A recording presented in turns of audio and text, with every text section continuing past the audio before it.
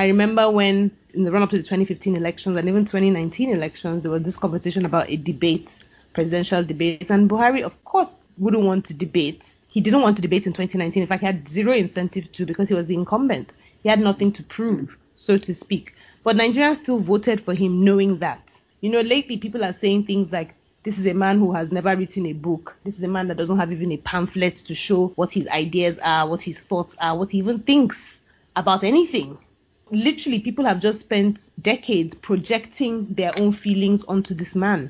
He's never said anything. He's never put anything in paper, which is why it was also easy for him to deny some of the election campaign promises that supposedly he now says his party made on his behalf. He didn't make himself in 2015. But Nigerians still voted for him in 2019. So if I was a Buhari, why would I care about having an ideology if I can win elections without having any? If I can get millions of votes without having any?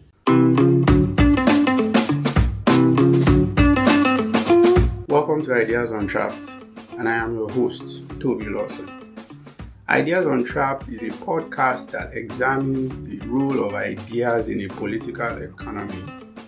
It's also a podcast about spreading ideas on growth, development, and progress. Welcome to Ideas Untrapped, and today I am speaking with Aisha Osori. Aisha is a lawyer, and she is the former CEO of Nigeria Women's Trust Fund. She has consulted for various international development organizations, and she's currently the executive director of Open Society Initiative for West Africa. You're welcome, Aisha. Thank you, Toby. It's a pleasure to be here. I read your book. Very, very fascinating.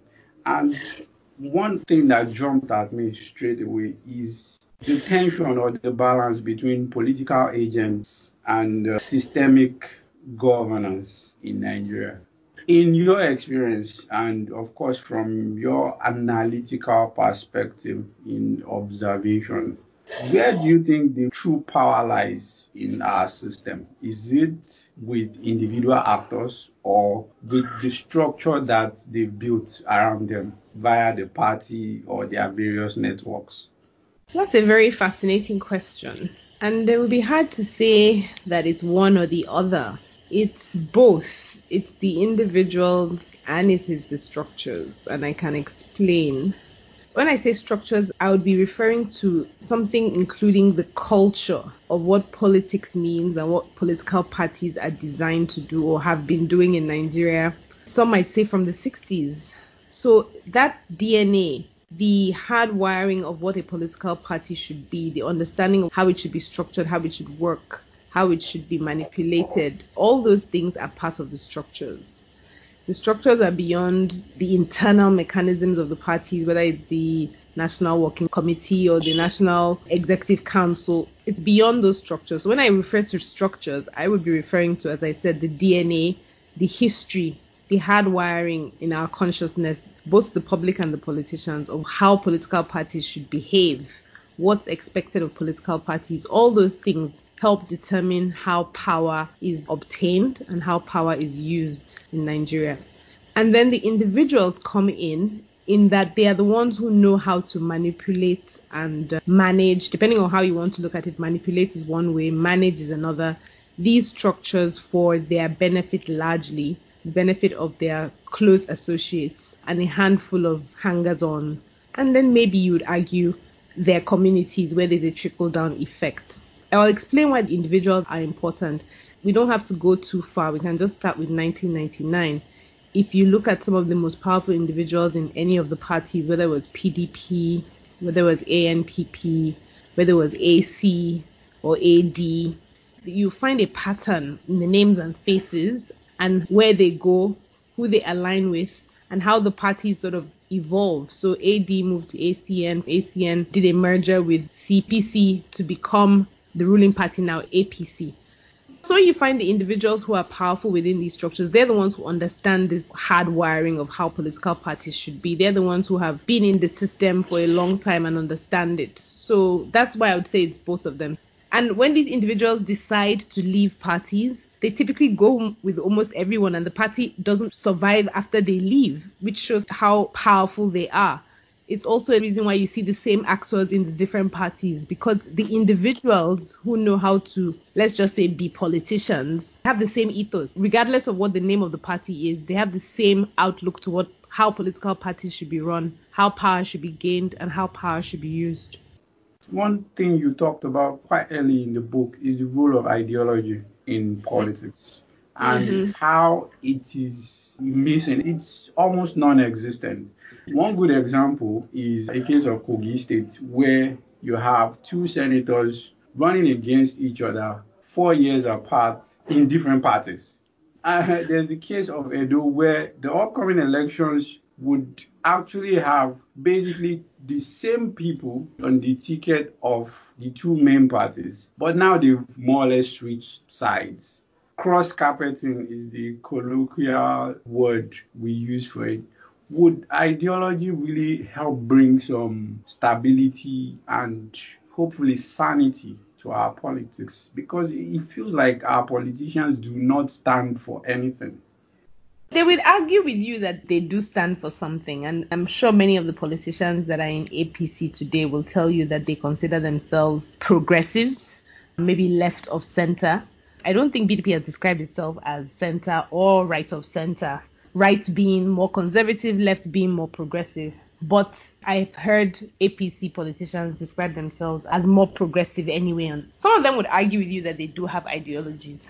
But of course, we know that it doesn't seem that way because of how easy it is for them to move between parties, which I mentioned earlier. So if, as you point out, once upon a time, Eze Iyamu didn't have the characteristics and values of what an APC person should be, you would have to ask what has changed in 4 years that suddenly he's able to be the ideal candidate for the APC, despite everything they had said about him 4 years ago. You would like to think that as they present Eze Iyamu now as a brand for APC, that there will be some sense of how he has been rehabilitated from his prior point of views, his prior values that make him now aligned to APC. But there's no pretense in doing that because they know that in a way nobody cares, so to speak. And it could be that, is it that nobody cares, that's us the public, or are we apathetic? Do we no longer care? Did we care once upon a time? Did we never care? For me, those are the more interesting questions, because this idea that you have parties where you don't know who your members are, that's been something that's been going on for years and years. It wasn't this bad in the run-up to the 60s when we had the old parties that were led by Awolowo, Ahmadu Bello, and Nnamdi Azikiwe, NCNC, or inheritors of those parties, the National People's Congress, NPC, that started as Northern People's Congress. So in a way, you actually even argue that our parties have deteriorated in terms of structure. But those parties had some modicum of membership. They had some modicum of order. But as time went on, where the lines between public and private, or the lines between, let's say, governance and the treasury, public officials and the treasury became more blurred, the more being in government became a route to access to fantastic riches, the more important it was to be in politics, the more important it became to capture power, because that was your route to fantastic riches. So the point I'm trying to make in a roundabout way is that the parties right now have no incentive to change their DNA or to change the way they've always done things. The formula has worked for them so far, they would say. They win power. They might be out of it for 1 or 2 election cycles. PDP had said they will rule for 60 years. Thankfully, they were out in 16. Now, APC probably has the same feeling that they will rule for 60 years, but it's quite likely that they will not. The faces don't change, and even when the faces change, the behavior and the values don't change. The culture of what politics is doesn't change. So would it not be up to Nigerians to say, why do we keep voting for these parties that have no ideology? My point is, the parties will not change until we, the people, say they should change. And how many Nigerians care whether the parties have ideologies or not? So the truth is, there's a disconnect. One, the people in the parties have been winning elections this way. Nobody has challenged them. They're doing fine. They have no reason to change the formula. And two, Nigerians are not demanding that they should have ideologies or they should speak on those ideologies. I remember when, in the run-up to the 2015 elections and even 2019 elections, there was this conversation about a debate, presidential debate. And Buhari, of course, wouldn't want to debate. He didn't want to debate in 2019. In fact, he had zero incentive to because he was the incumbent. He had nothing to prove, so to speak. But Nigerians still voted for him knowing that. Lately people are saying things like, this is a man who has never written a book. This is a man that doesn't have even a pamphlet to show what his ideas are, what his thoughts are, what he even thinks about anything. Literally, people have just spent decades projecting their own feelings onto this man. He's never said anything. He's never put anything in paper, which is why it was also easy for him to deny some of the election campaign promises that supposedly he now says his party made on his behalf. He didn't make himself in 2015. But Nigerians still voted for him in 2019. So if I was a Buhari, why would I care about having an ideology if I can win elections without having any? If I can get millions of votes without having any? Let's unpack the history here a bit. Do you think that the stunting of our political evolution, particularly by the number of coups we've had and military intervention, played a role in this particular problem? Because we know that other than the rule by force and fear, which is the method of the military, they also spent quite a lot of time and money buying allegiances from civilian elites, which gave them some form of legitimacy, and which I think is now being replicated in civilian rule. What do you think of that? I think it's valid in a way, half and half. There definitely was a truncation of our political evolution and political growth and development. And not even only a truncation, a poisoning. There was a poisoning of our sense of what it means to be a citizen, a poisoning of our sense of responsibility and accountability. Some people would argue that we're all even suffering from PTSD because there's a lot of violence as well. And it's hard for ideology to thrive where there's high poverty and where there's violence as well. So I would agree that yes, to a certain extent, the coups, the military rule, definitely in my mind has impacted on our political development. But we cannot blame them entirely because you know that we did have intellectuals. We had the radical ABU academics. We had thriving, even in Ibadan, Ife. There was a culture of resistance, even during the military rule. But oddly enough, somehow this radicalism, this pushback on authority, it doesn't seem to have survived going back to a democracy in 1999. And some would argue that we're not even a democracy right now. We're just practicing civil rule. We're not quite democratic in the sense of our structures and the accountability between governments and citizens. So I would say again, like a lot of my answers would be that it's half and half. I don't like us to shirk responsibility completely. Has there not been enough time between 1999 and today? That's 20 years. We celebrated 20 years of democracy last year, of uninterrupted democracy, which is the longest we've ever had democracy in Nigeria uninterrupted. We celebrated 20 years. Is 20 years not long enough to have developed this culture? If there was a deliberate sense, not only from the politicians, but also from the academics and the think tanks and civil society, that it was important to develop our political culture and political theory. What you find, though, instead is everybody seems extremely comfortable with the way our parties have evolved since 1999, built on some of the interference of the Babangida transition program, which took a long time. So that's when I talk about the poisoning of the well. The years of military rule had helped us to compromise our academics, compromise our sense of values almost entirely, and that's still lingering. The damage that was done to our unions, the damage that was done to student associations, which would have also helped to develop this thriving political culture. All those things were decimated during the military era, and nobody has deliberately rebuilt it. You go to our universities today, you find that many student unions are not actually even democratic either. You find that in many cases, the vice chancellor or the ruling council of the university, if there's going to be elections, they want to be able to determine who wins those elections. That culture of manipulating who gets into a position has poisoned everything. The Nigerian Bar Association, I'm sure it's the same with the Nigerian Medical Association. I'm sure it's the same with FIDA on the women's side. So it's poisoned everything. But as I said, where is the deliberate effort? We're having a conversation. Where would you say over the last 20 years you have seen deliberate efforts from politicians, 1, 2 academics, 3 civil society, 4 even just concerned citizens to build an alternative model for what a political party should be? Why do you think that is? I am curious. Is it ignorance? Is it education? Is it apathy? Why? Why has there not been that, at least on a scale that is enough to push the boundaries a little bit from the status quo? Why has there been stasis in that regard?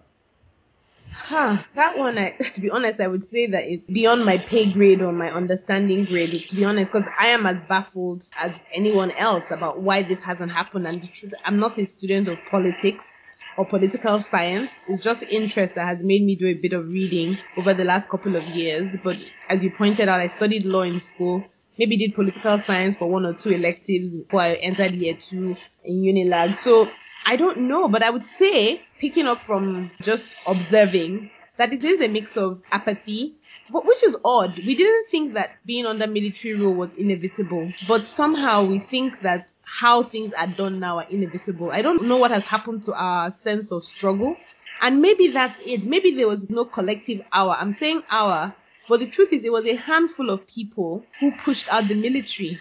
It was a handful of people who won independence from the British. And of course, that winning of independence from the British was not unrelated to what was happening across the rest of the world. The World War had ended about 15 years before. The idea of colonialism was sort of dying. So the time was right. And so people will argue that in the way that South Africans struggled to end apartheid, we as a nation, Nigeria, we've actually never struggled collectively for anything. Maybe the biggest struggle we've had was to get rid of the military. But as I said, even then, you'll be hard pressed to feel that it was a collective effort as opposed to civil liberties organization and a handful of people, the Beko Ransom Kutis and co and co. When you hear those stories, and maybe the stories are not complete. So framing an answer, why is it this way? It's a mix of ignorance. It's a mix of not being taught our history, the danger of the single story that Chimamanda has warned us about. But we've only seen one side of our history. We're not sort of prepped to be citizens who are active. And I think this speaks to some element of decolonizing our education, because when you're learning in school, whether it's primary school, secondary school, university, I did social studies, I did history for SSC, and I took some courses in university. You find that your history just raises you to be accepting of what there is, as opposed to questioning. And I think a lot of the colonial countries, whether it's Francophone West Africa or Anglophone West Africa, suffer from this educational system that was designed to just breed civil servants who will just, do what they're told and protect the status quo. So that's one. Two, I think we like quick fixes. And I'm understanding of this, and I have empathy for this feeling of wanting a quick fix. But we need to invest long term. Part of the reason why we're not thinking about the investments that need to be made in changing political culture is because we want a quick fix. Over the last couple of, maybe like the last year and a half, I would say, there's been this romanticization of the NURTW. I've seen people on Twitter say, oh, we should go and copy their model. And I laugh, I smile. I'm like, what's their model designed to do? I'm not saying it's an unworthy exercise to study them. You study every model if you want to dismantle it. In fact, you should know even more than the people who follow the model, what the model is based on, if you want to replace it with something better. But the idea that well-meaning people, in quotes, because these days, when people say they're well-meaning, when people say they want to change things, we've learned from the APC that we should be suspicious and ask questions. What does change mean? Because it might mean that you just want to capture power. You don't necessarily want anything to change. So back to NURTW, you want to use NURTW's model to do what? Because their model is designed to be exploitative. Is that a model that you want to copy and use for what? I mean, you have to think about these processes and ideologies and structures almost like a factory, a sausage making factory. Anything you put in will come out looking like a sausage. But we don't want to take the long-term view. We're always looking for the quick fixes. I mean, it's baffling. Maybe I should take a peek at your Twitter feed that anybody would even suggest NURTW as a viable model for a political organization. Whoa. Are you saying you've not seen that? No, I haven't, actually. No. In fact, it's not that I'm bad with names, so I don't want to sort of pick names. But I'm quite sure people like maybe Alabi, the guy who I think is like a business entrepreneur who's gone to the House of Reps in 2019. Is that his name, Alabi? Oh, Akin Alabi. Alabi. As I said, please, maybe not him, but I just feel somebody with that type of name Or maybe it might be, I'm trying to open my Twitter feed now as we're talking. So this is an interactive conversation. So Yeah. I've seen that for more than one person say, oh, no, maybe even Rin Sola Abiola. I think she might be a fan of that school of thought. And to be honest, it's framed in a way to say, oh, you elite people, you're snaring at the NURTW because they don't speak English. It's not that. At least it's not that for me. It is what is the structures designed to do. Is it Exactly. If I may ask, sorry, I'm interrupting. Okay. Do they have specifics? I mean, what about that model are we supposed to learn from? It's funny you said that because I remember that some other people pushed back, now sharing stories of the kind of havoc that NURTW members have wreaked on their communities or in markets and things like that. So people are like, look, stop romanticizing these people. But you're right, there's this whole thing of, oh, but they have spread. They're all over the place. Yeah, they didn't wake up in the morning and suddenly had spread. So you now want to adopt a model where you don't want to interrogate what the model was designed for. In fact, I talked about decolonizing education. We should actually even decolonize our government. Because the truth is, our government was inherited from the British, who were here to strictly exploit us for their benefit. It's not far-fetched to say that that's what our politicians are still doing today. And they're not alone. We keep pointing fingers at the politicians, but the civil servants are also exploiting us on the structures that the British had left for us, which we inherited, and we haven't really changed since then. You see all sorts of things in our civil service like leave allowance. This was for the British who had to go home for the summer. We still have those things in our system. So when we even talk about decolonizing education, we even need to decolonize our governance and what governance is supposed to do. So it comes back to the thinking that needs to be done. But to be honest, there's this sense of, no, we'll enter government and then we'll change it from there. And my theory, from the little that I experienced, again, I admit that I only experienced a little because all I did was primaries. But even the primaries showed me that what it takes to win an election in Nigeria, I doubt if when you finish, you still, even if when you were entering, you had lofty ideas of what you wanted to do, what you wanted to achieve, I can bet that by the time you win, at least 50% of those ideals would have been shattered. You will no longer be the person you were when you started that process for you to succeed. And in the first place, for you to succeed, there are some traits that the party owners would have seen in you that will make you a good candidate. So I guess that's part of the dilemma that we're in, is that we romanticize things. We're not thorough. We're not detailed. It could be a whole national malaise. We don't have high standards. We don't want to be held to high standards so that we don't have to hold anybody else to high standards. So yeah, largely we're just a collective of people who just want quick wins, easy way. We don't seem to see that the suffering that we're going through, it doesn't have to be that way, that there could be a better way of living. Now everybody's gaze is on Canada. It's like a joke now, but within the jokes and the banter, it's just the sense that, nobody wants to build Nigeria. You now want to move to Canada where they have struggled to build their own country and they're still struggling. I've had the privilege of being in Germany for the last year. And I've been saying to people, I'm like, Germany, they have lights, they have water. In the 1 year that I've been here, I have not had cause even once. Even wonder that if I touch the switch, it's not even in me. Whereas in Nigeria, every single day is as dominating as greeting or as air for you to wonder whether there's light. Yeah. So, but here where they have light and they have water, they're on the streets every day. I'm not saying the whole city is on the streets, but pockets of people who care about one thing or the other are marching and complaining and lobbying. Because Berlin is the capital for Germany, sometimes farmers will come from across the country in their trucks, tractors. You know how big tractors are? Yeah. You will find tractors all over the city, blocking roads, constituting a nuisance. They are protesting something that's to do with agricultural policy. So these are people whose lives you would say are fairly okay, but they're not resting on their laurels. They're not saying, everything is good. They are still fighting, demanding, pushing, lobbying. Whereas we that have so much that's wrong, we're not even doing anything. So it comes back to the ideology question. The people in power, they're looking at us and they're like, it's hard to tell that we want more. Abi, if you're Buhari, would you think that the nation wants more? I don't know the governor of your state. If you're in Lagos State, does someone feel like Lagosians want more? It's interesting you talk about this demand for good governance, which we don't have. I'm just wondering if you are a civil society Caesar of sort, which you are, I am. in a way. Yeah. And you want to take a stab at this problem. where do you start? Is it bottom up? Is it top down?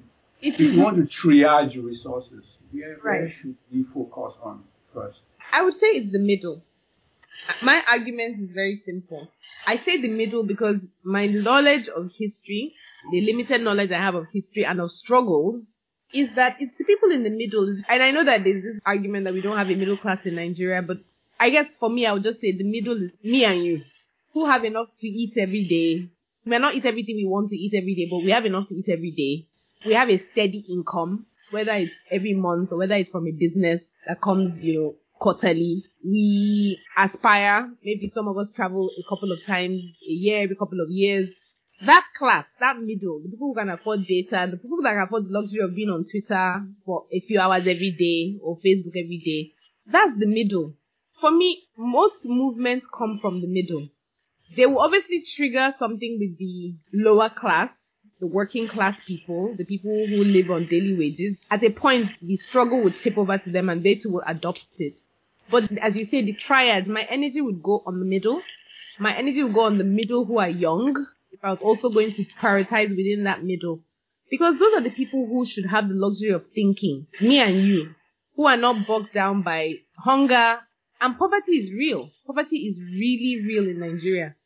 Are we expecting the people who are struggling for a daily meal to be the ones who are going to do the thinking, the planning, and the heavy lifting? I don't think so. So I would focus on the middle. And what would I be focusing on the middle for? I'll be saying to the middle, how do we organize? And you see, when I say organize, I'm using that word in a technical sense. When we heard that Barack Obama was a community organizer, I don't know how many Nigerians understand what that means.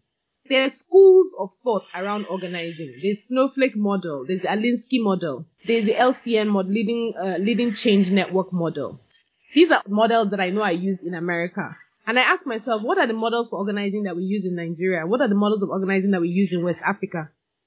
So far, I've come up with very little.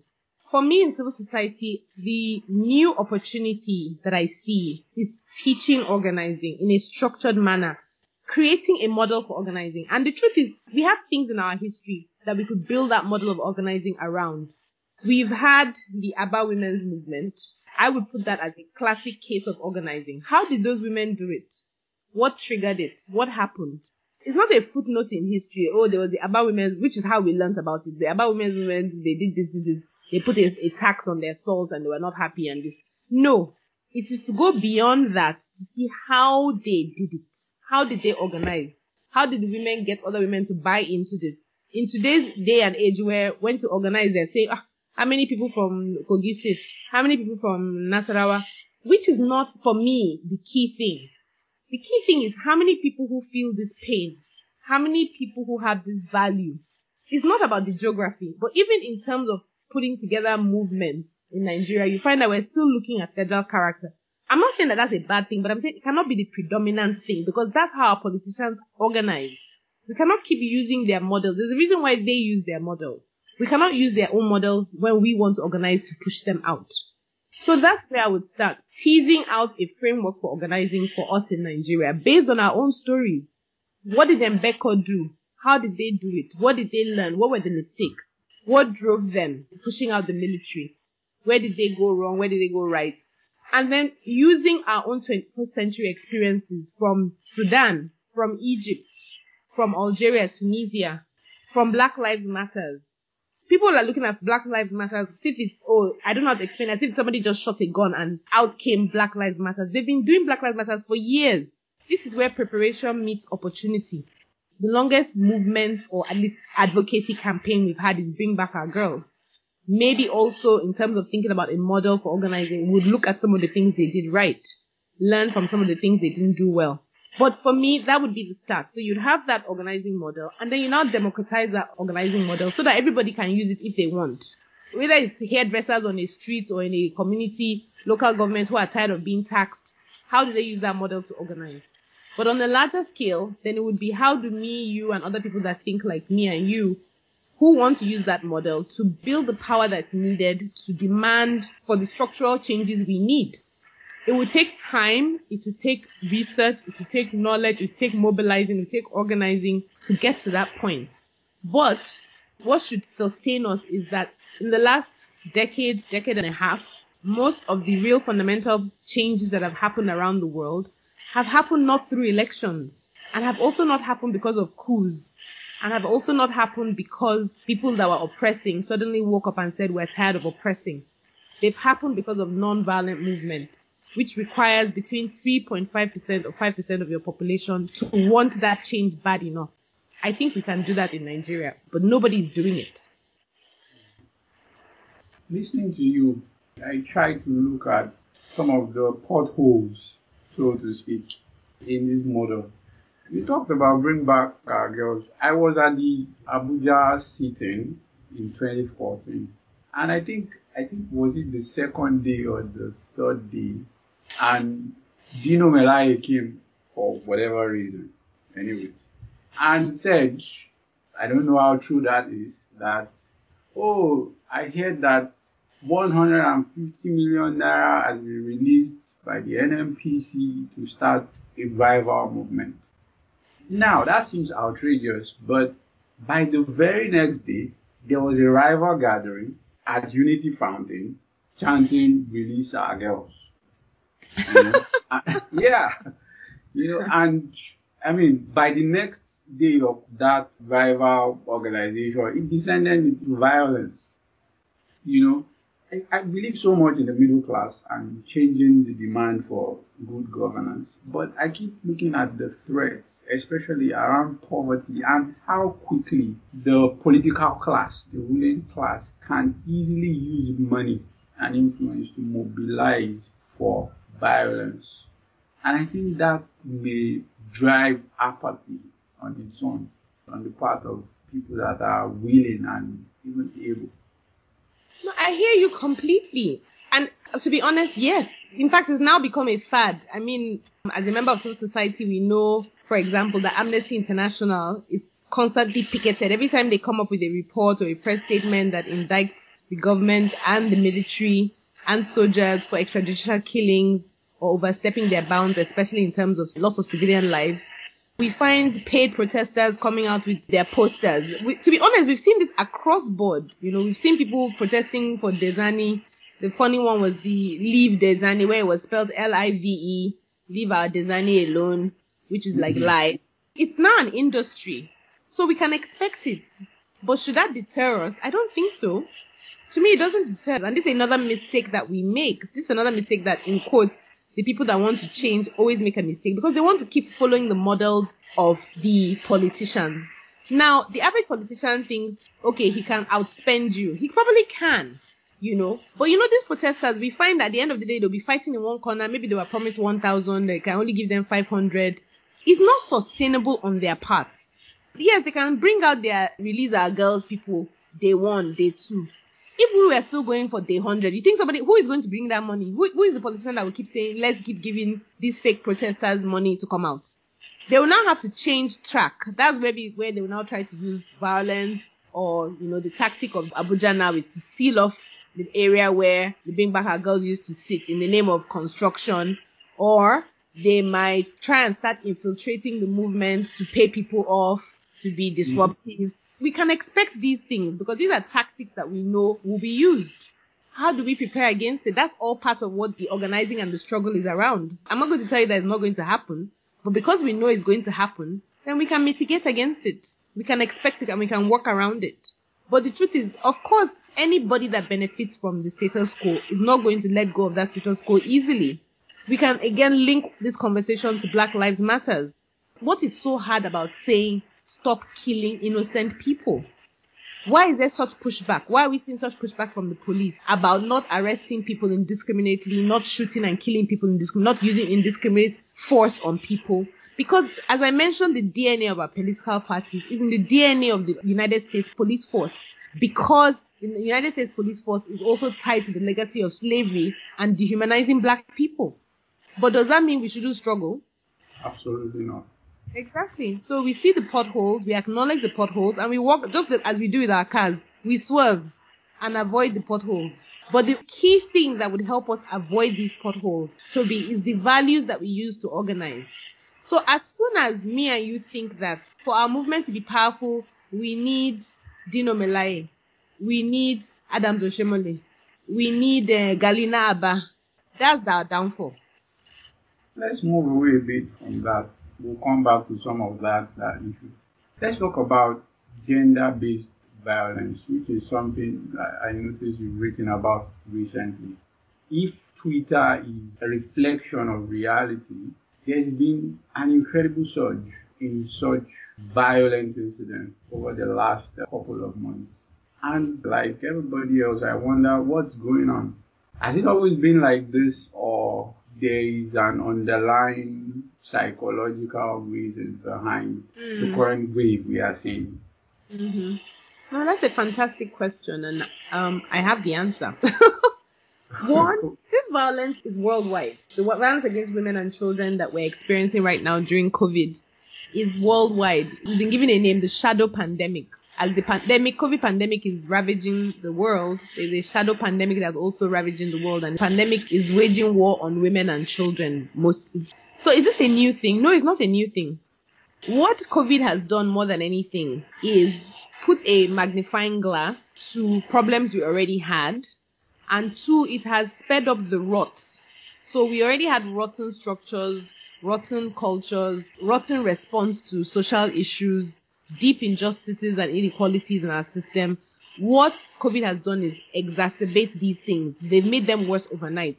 Why? Because with COVID, we've also seen restrictions on movements. We've seen people's livelihoods being affected negatively. We know that more people are going through hardship. So, and when there's stress and there's oppression, it's not to justify it, but this is just the reality. When people are under pressure, they lash out.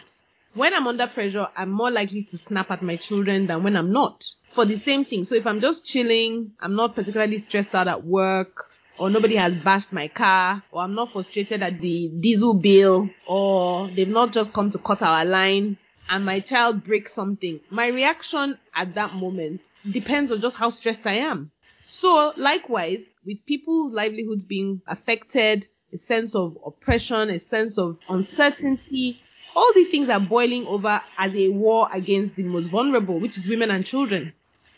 People feel like they need to take out their stress on somebody else, whether it's beating them or raping them. And this is how some of it is manifesting. I'm quite sure that also domestic violence is high, but we're not seeing the stories in the news, same way we're seeing the stories of sexual gender-based violence. But in Sierra Leone, a 5-year-old was just raped to death. We've seen stories in Nigeria of 3-year-olds, 4-year-olds. It's across the continent, it's across West Africa, it's across the world. Then come back to Nigeria on sexual gender-based violence. We've had a really horrible culture of sexual gender-based violence against women. There was a report, I think 2012, called Women in Nigeria Report, that was a joint research done by the British Council and I think the Ministry of Women Affairs and Ministry of Finance, because I think we had Okonjo-Iweala then. Yeah, this was around 2012, yes. That was the time where I was making a lot of strides in terms of saying, let's do gender budgeting and things like that. Anyway, the report showed that I think 1 in 6 or 1 in 5 women have experienced sexual gender-based violence, separate from domestic violence and just violence in general. So when you now look at the numbers in terms of prosecution, you see that very few people are prosecuted for it. We have patriarchy that sort of places men above women and children. Then you have an ageist society where we believe older people over younger people. Then you have a society where you have no law and order, where your police is, lack of a better way of describing it, largely exploitative and designed to protect the regime as opposed to protect the people. You have a judiciary that is weakened and not independent and largely doesn't care. Oh, let's not forget sex for grades. You saw the documentary that came out last year that the BBC did on Unilag and another school in Ghana. So it's in our culture. I hear that National Assembly, when they do their budgeting for conferences and meetings, if you look at the item, there's conference materials. They say conference materials apparently includes women.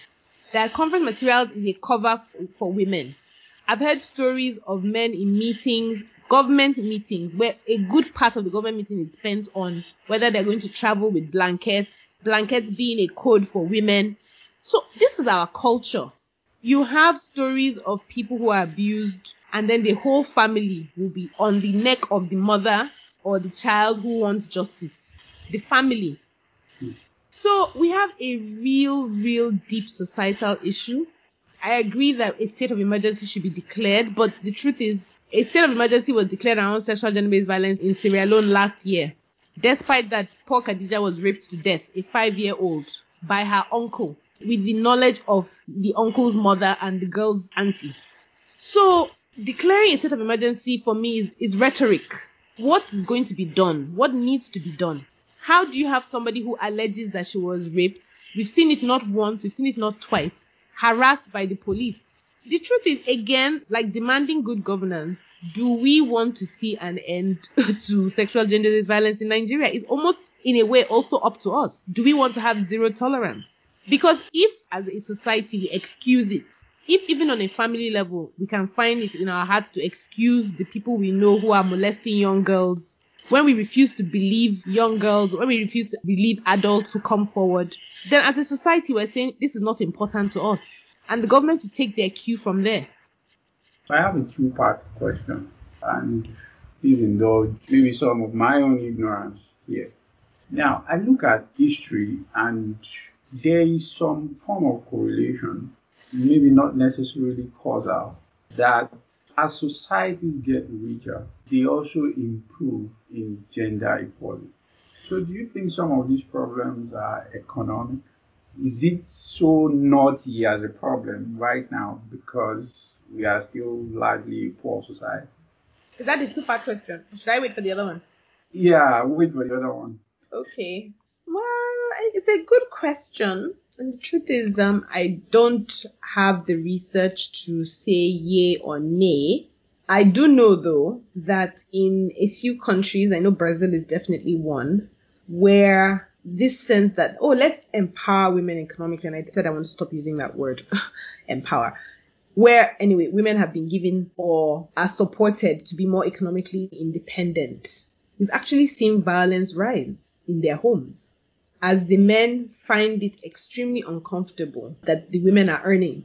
Maybe not even earning more than they are, but just that the women are earning. They don't like the confidence it gives them. And you see an increase in violence. That has been documented. When I think of women, let's just say like me, who are abused at home or who are abused in the workplace, we're not poor. And the people abusing us are not poor either. So I would wonder where that comes in. Unless it is that the entire society, when you have pockets of wealth, there's some sort of mental impoverishment. I mean, that could be the only explanation. That's one explanation anyway, that you'd say that, okay, so how do you account for sexual gender-based violence and domestic violence within rich or middle-class communities? And this is not special to Nigeria either. It's something that happens everywhere. So I still bring it back to patriarchy and culture. I still think that it's not enough to say it's because we're poor. Because then the argument would be, but your state is not poor. Why does my police not care? How much is the police budget? I'm sorry, I wish I had that number at my fingertips. When a rape victim, when a mother comes in with a child and says that child has been raped, why is our police too poor to be able to treat them humanely, question them humanely, capture their stories humanely instead of reporting the mother or brutalizing the girl by asking stupid questions about how she caused what happened to her, even if she's under 5 years old? So where does poverty fit in, where our judges who get a huge chunk of money, you can even excuse the judges, maybe you say, because if cases are not prosecuted by the state, this is a crime. So ideally, in these types of cases, it's not supposed to be the mother of a child or me, who is a rape victim, who is prosecuting the case. The state should be prosecuting the state. Is the state too poor to prosecute these cases? Is the state too poor to hire public defenders for people who are too poor to hire lawyers for themselves? Is that what we're saying? The state is the one that's going to determine what kind of society that we want to live in. So I'm afraid I don't really buy the poverty one. I think that it is a cultural one. Our problem is cultural, it's not poverty. It's not economic. Because even rich people exploit women and girls. Even educated people do. So it's now a culture. This is our culture. Pastors do it. Imams do it. Governors do it. Ministers do it. People in civil society do it. Bankers do it. Teachers do it. Policemen do it. Everybody's doing it. It's not about poverty. It's about culture. It's about what we accept. I love that answer. I wish we had hours to unpack all the various details and nuances. So the second part is Again, to be honest, I never tweet or speak publicly about this stuff because some of these platforms are not really optimized for a nuanced conversation. Yeah. And so I noticed that there is a pattern. I mean, when people push back or advocate or complain or protest sexual violence against women and children, particularly against women, now there's a pattern which is, oh, stop raping women. And yeah, I have no problem with that message. But then you have a certain group of people who say, oh, well, not all men are rapists. And then the conversation devolves into a lot of anger, name calling. What are the nuances? I mean, in sexual violence, there's biology, mental health, and other things other than being a male or a female. Do those other things not count or explain some of the cases? I'm not sure I understand this last part. You might have to unpack that part. I mean, I understood up to when you said, does biology not play a role? Until that point, I was understanding where you're coming from and where you're trying to go. But this last. Okay. For example, Mm, we know that, and when I say we know, I'm talking about maybe consensus in the psychological science, that pedophiles, for example, have a certain psychological profile. mm, They mm, might not have a normal brain, like, an average person. You know. mm, And there is also some evidence that people who rape, they are serial rapists, of mm, course. I mean, just like serial killers, they are also of a certain psychological profile. mm, So I take the cultural argument absolutely true. There's an ingrained problem with our culture, with how we see women, how we treat women, how we talk about women, and it reflects, right? But I mean, specifically about the violence, which is quite troubling, which bothers me a great deal, which I would like to see a lot more movement in terms of change and not argument and not controversy and all the things that poison that conversation. So, should we start looking into mental illness and not just the gender of the accused or the perpetrator? yeah. Okay, now I understand, and it's perfect. And wow, this is very loaded, and I'm really not sure I can do justice to it. Maybe after our interview, you have another session with people who are psychologists, but I'll try and unpack them one by one. I mean, the different issues that I've seen in this last question or comment or reflection. The not all men are rapists. Of course, it's understood where that is coming from. But if we compare it, as someone has done recently, to when we say Black Lives Matter, and then people say, all lives matter, there's also a reaction. Because in saying Black Lives Matter, we're not saying all lives don't matter. We're saying Black lives are in danger because the numbers tell us that more Black people are being killed by the police. So nobody's saying white people don't get killed by the police. But what he's saying is that there's a systemic structural racism in the US police force that targets Black people. I mean, so people will argue that their fate's worse than death. What the African Americans go through in terms of being used as a feeder for Americans' prison complex, you could argue that for some people that fate is worse than death. It's like a living death, and is not unconnected to the fact that the 13th Amendment that abolished slavery somehow left an exception for prisoners to still be treated as slaves, creating an incentive to have slaves and to be able to capture a good part of your population as slaves. So going back to not all men, it angers women and men when some men say that. Because in saying men are the rapists, we're talking about the data. Nobody's saying women don't rape. And it's actually quite useful that many men are also now sharing very troubling stories of how their first sexual encounter was rape. Literally. Which brings us now down to this mental issue. There's evidence, none of it Nigerian based, but there's evidence to show that people who are abused go on to abuse. So if you are raped as a child, if you are molested as a child, some people will become molesters. If you are raised in a violent household where you were hit as a child, you watched your mother being hit, or let's just say, to be fair, your father being hit, you will most likely grow up into an adult who will hit their child, who hit their spouse. This is documented. So you're right. Sometimes when I hear these stories, I do think, oh my God, we're a nation of abused, and we're all going on to transfer our abuse to other people. You hear horrifying stories, videos of women abusing house help in very degrading, sadistic ways. And you're like, So this comes to the trauma that it would be fair to say maybe a good section of Nigerians are going through, but we don't invest in mental health. We don't recognize it. And literally, mental health is tied to health, where as a country, we've not put health as a priority. That's also one of the things that's become glaring from the pandemic. We've known that our healthcare is inadequate. I mean, constantly we're go-funding people who need to travel abroad. It seems that there's no serious illness that we can treat in Nigeria. We just don't have the capacity. Where we have the capacity, it is very limited. So if we can't even do basic public health right, basic public health is literally maternal mortality, infant mortality, just making sure pregnant women don't die, making sure babies don't die, toddlers below the age of 5 don't die. If we can't treat accidents, gunshot wounds, basic things, how will we get to mental health?